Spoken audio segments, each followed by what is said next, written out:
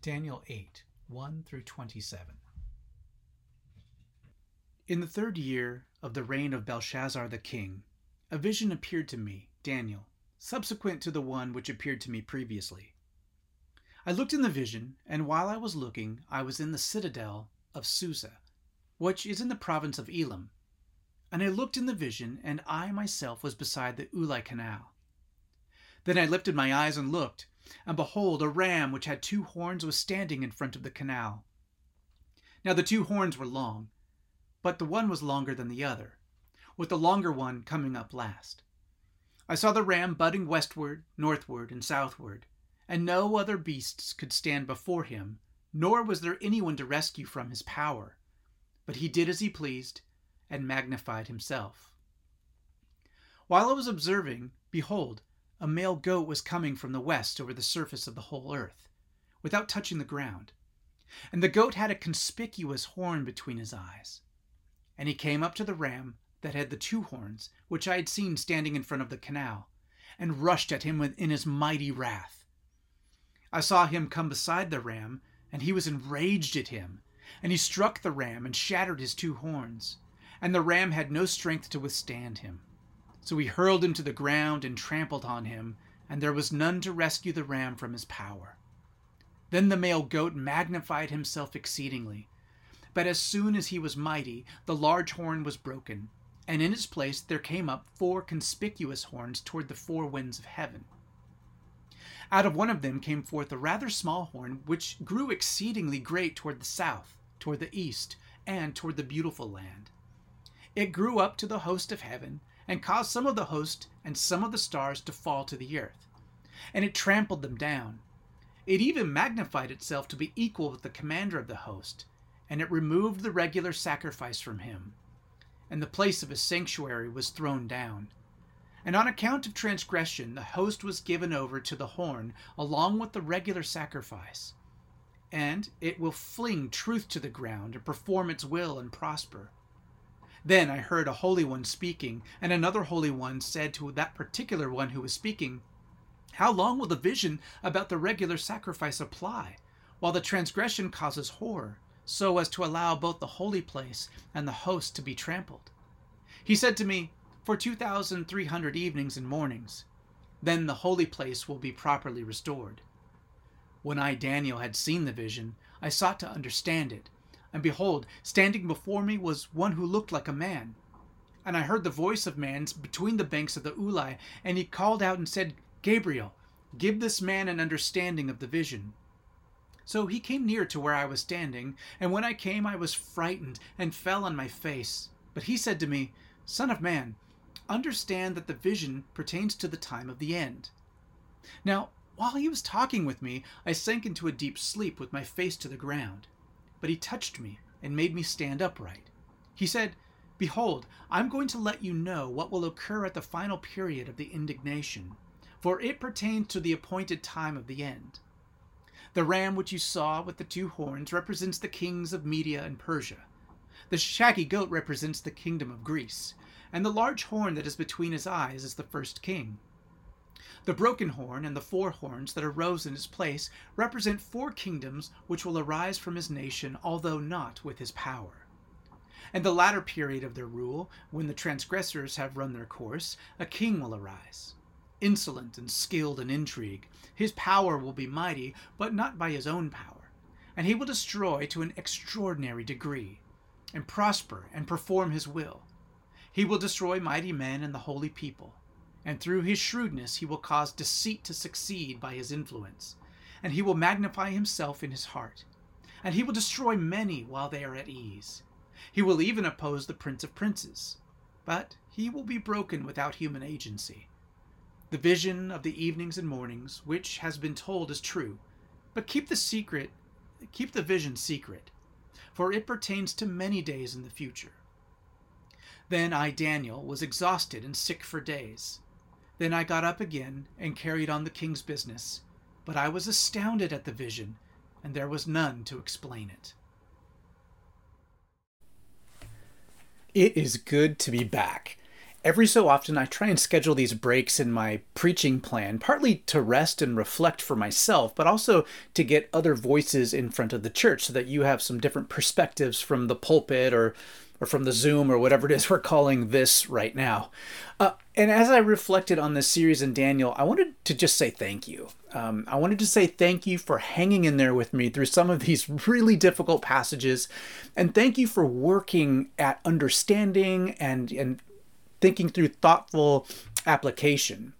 I've talked to many of you about how you're learning new things, unlearning some old things that haven't helped you very much, and addressing passages and topics in this series that you may not have previously. And I think that's awesome. Now, just a few minutes ago, we heard the reading of Daniel chapter 8.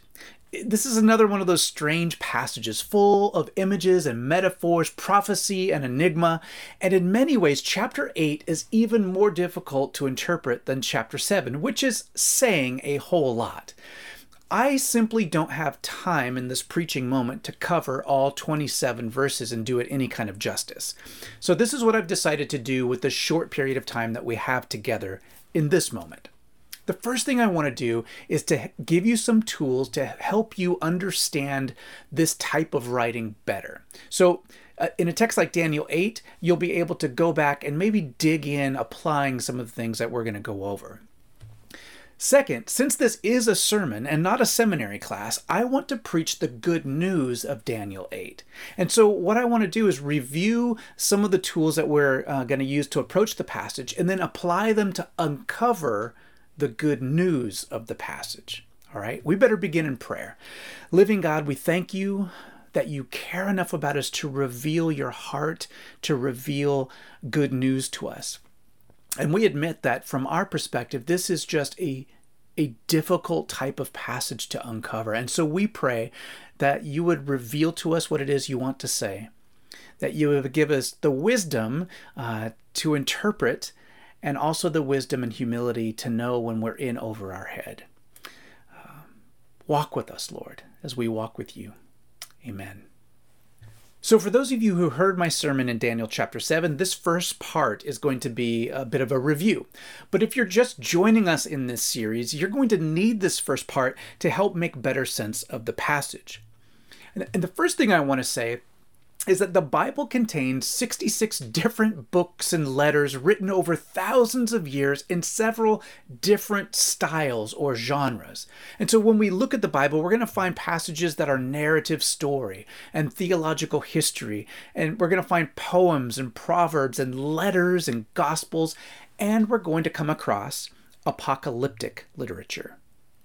Daniel 7 through 12 all contain elements of the genre called apocalyptic literature, one of the most foreign to our 21st century Western ears, and therefore one of the most difficult for you and I to interpret and apply. And so I want to give us these basic guidelines to help us. First, the word apocalyptic from the Greek apokalypsis means to reveal, to uncover, to pull back. Let me be very specific about this. Apocalyptic writing is meant to reveal what is normally hidden from our human eyes. It is to show us what is really going on behind the scenes, both in human history and sometimes also in the spiritual realm. Apocalyptic does not mean the end of the world, although it can refer to the end of the world or the end of the age.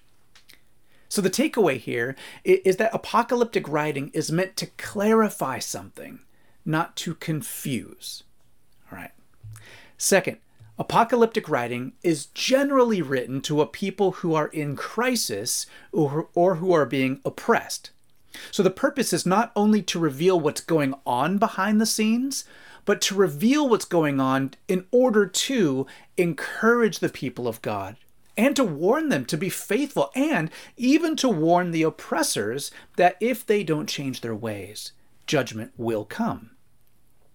So when we're reading apocalyptic literature, we can ask, how would this be encouraging to the original audience? How can I draw encouragement from this text in my context? And is there a warning for me in this revelation? Third, apocalyptic literature is weird on purpose. It is meant to shock us, to make us think, to wake us from apathy or despair, or from a place of being numbed. Just look at some of the images from Daniel 7 that Emma Wilson drew during the sermon last week. There's a lion with eagle's wings, as if a lion weren't scary enough. Now they can fly out of the sky and swoop down on you. Or there's a leopard with 4 heads and 4 wings. I mean, this is utterly terrifying. Or the fourth beast with metal teeth and claws, more powerful than all the others. So it's meant to shock us and to terrify us, so to kind of wake us up. The fourth strategy for reading apocalyptic is to remember that it is laden with spectacular images and numbers. So in Daniel 8, we read about a goat that floats over the face of the earth. We're not meant to believe that there's a literal goat that can levitate and kind of fly over the earth. And apocalyptic also uses numbers in a symbolic or often poetic way. And so one of the biggest interpretive numbers we see in Daniel 2, Daniel 7, Daniel 8 is the number 4, in reference to 4 kings or 4 kingdoms. So in ancient writing, groups of 4 or 5 were used to intensify an idea. So here's an example. Nebuchadnezzar's dream in Daniel chapter 2, or the 4 beasts in Daniel chapter 7. Both of these visions began with a known element. So the first beast in Daniel 7 and the head of the statue in Daniel 2 both clearly represent the Empire of Babylon. And from Babylon, the next 2 beasts in chapter 7, or the next 2 parts of the statue in chapter 2, appear to be worse than the first. And they're harder to identify in world history. And by the time we get to the 4th beast, or the 4th element in the statue, we find it almost impossible to be sure which specific nation or king they're talking about. But what we are sure of is that it is the worst, and that human evil keeps getting worse.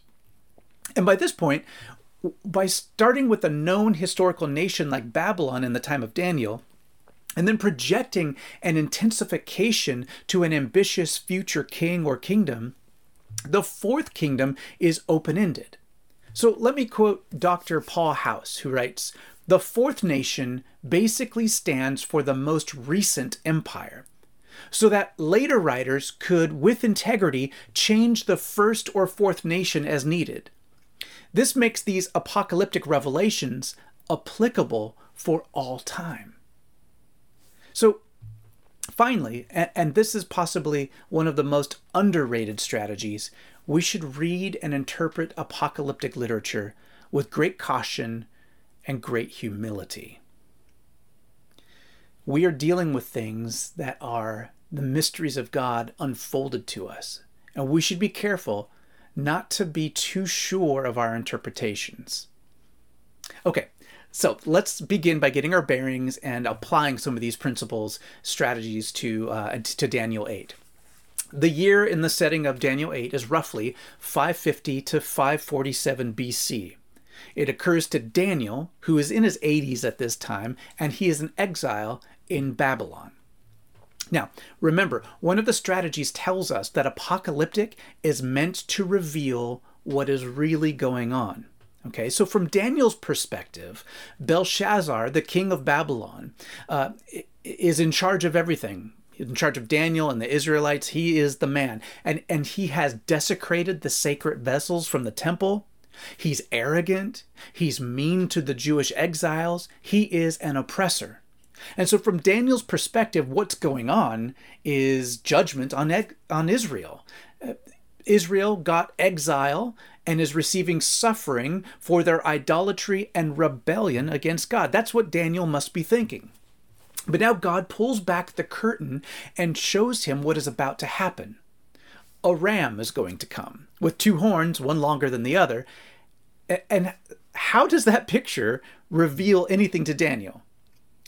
Well, first, let me just name the obvious. If you read Daniel 8 or heard it just a moment ago, you know that God sends the angel Gabriel to interpret the vision for Daniel. He wants Daniel to know some things very clearly. Mainly that the horns, which horns are a metaphorical image for power and kingship. These two horns on the ram, says Gabriel, represent the kings of Media and Persia.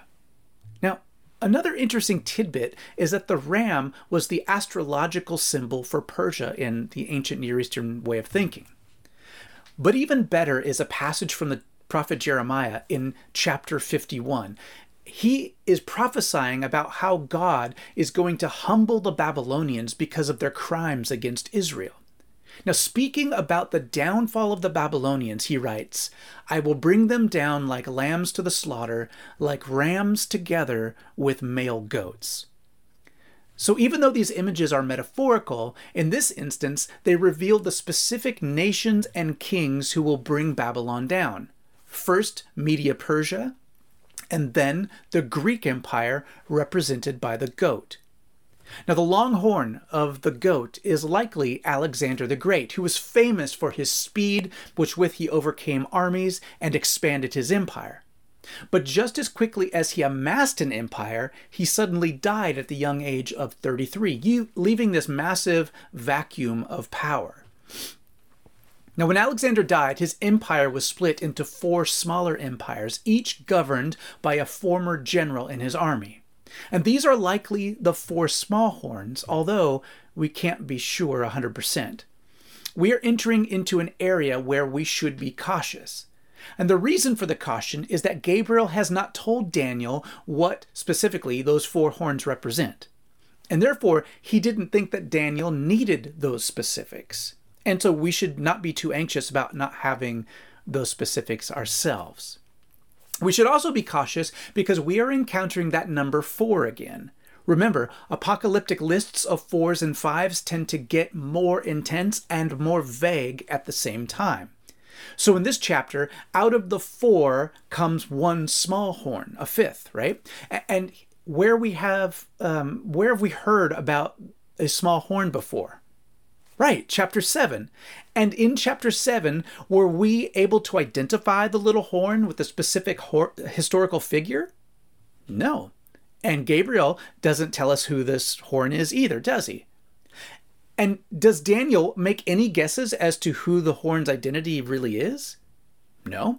All we know is that the little horn gets judged and defeated, not by human hands, but by God himself. Okay, so let's suspend judgment just for a minute to work out some of these other hard phrases. We read that the little horn doesn't stay little. It grows larger and becomes exceedingly great. It extends its reign into the beautiful land, which is a poetic way of referring to Jerusalem and Palestine, of course, where the temple of God is. And we learn that it grows up to the hosts of heaven and caused some of the hosts and some of the stars to fall to the earth, and it trampled them down. And finally, we read that it challenged the commander or the prince of hosts, that is, God himself, because it removed the sacrificial system. The horn tried to prevent the worship of God. Now, you and I know that stars can't crash into Earth, well, because of astrophysics, right? Stars would just burn us up. You can't have stars falling on the earth. And the biggest horn in the world can't reach up to space and knock stars around, right? Horns, human power, can't defeat angels and the heavenly hosts as far as anything we've ever read in the Bible. So most likely what this is referring to is an arrogant human leader who attacks both worshippers of Yahweh and worshippers of the astral bodies, like worshippers of the stars, which was very common in the ancient world and even among Israelites when they would constantly slip into idolatry. This human ruler, represented by the little horn, has then the audacity to prevent God from being worshipped by making it illegal or outlawed or something like that. And in the vision, Daniel overhears someone ask, "How long will this last? How long, O Lord?" And he hears this, "For 2,300 evenings and mornings, then the holy place will be properly restored." Okay, so again, we're dealing with crazy apocalyptic numbers, but let's just take a stab at this. Could this be talk like Genesis, where you have morning and evening one day? If that's the case, then we're talking about 2,300 days. Or it could be in reference to the morning and evening sacrifices presented at the temple, which would be 1,150 days, or just over 3 years. Now, what is all this talking about? Many people think that this little horn is a reference to Antiochus IV Epiphanes, who was a Greek conqueror in Israel and who tried to force Jews to become Greek by burning their sacred scrolls and executing people who worshipped God. He even outlawed keeping the religious festivals and feasts and things like that. If this is referring to Antiochus, this wouldn't happen for another few hundred years from the time of Daniel's vision. Now, Antiochus does check a lot of the boxes in this description in Daniel 8. And depending on how you massage the numbers, you could reckon his worst oppression lasting roughly 3 years, although not exactly 1,150 days. The problem is that once you have in your mind that this must be Antiochus IV Epiphanes, you can find so many ways to make the details fit that historical figure. But I want to say this. Even if this is a reference to Antiochus IV, it is not only about him. Okay? And here's why I can say that. First, not all the details fit him. So when he died, the kingdom of God didn't come in fullness. We don't see in history that God and not human hands took out Antiochus. Second, we are dealing again with hints in the numbers 4 and then 5, along with the strange 2,300 mornings and evenings that point to something a little more elusive than just being able to nail it down on this one guy. All of these numbers and allusions seem to describe more of a type of an evil leader to come rather than one specific evil leader. And the 2,300 days is more of a promise that this evil will be judged, that suffering will come to an end. It's not so much a specific number that we're supposed to figure out. Now, third, you could stick lots of names into the hat, and they would line up pretty well with this description of the little horn. And so Augustus Caesar, for example, saw himself as a god. And Domitian tried to prevent Christian worship. You could point to characters like Hitler and Saddam Hussein and Stalin and many, many more, all who share elements of this type of arrogance described in Daniel chapter 8. But I think that the main reason for thinking that the little horn in Daniel 8 is more than one specific person in one particular moment in history is because the inspired authors of the New Testament didn't think it was just about one person either. So Paul in 2 Thessalonians, or John in Revelation, or Jesus in the Gospels, they all make references alluding to the imagery about the little horn, about Daniel chapter 8. And all of those writers are speaking centuries after Daniel, and they're writing about things in the future from their perspective. Okay? So hundreds of years after Daniel, speaking about events that have yet to take place, events even after Antiochus IV was long dead. So this begs the question, I guess, in the preaching moment is, how is this good news for us today? Well, the first thing is that this passage tells the truth. It tells the truth about how hard things really are. You know, Gabriel, the angel, he brings good news. You know where else Gabriel comes in, right? He comes in to tell Mary that she's going to be with child. When Gabriel brought the good news of the birth of Jesus, you have to remember that he was telling a teenage girl that God got her pregnant, even though everyone else would assume the worst. Things get hard before they get better. And in a strange way, it helps me to know that part of being human is to encounter suffering and hardship.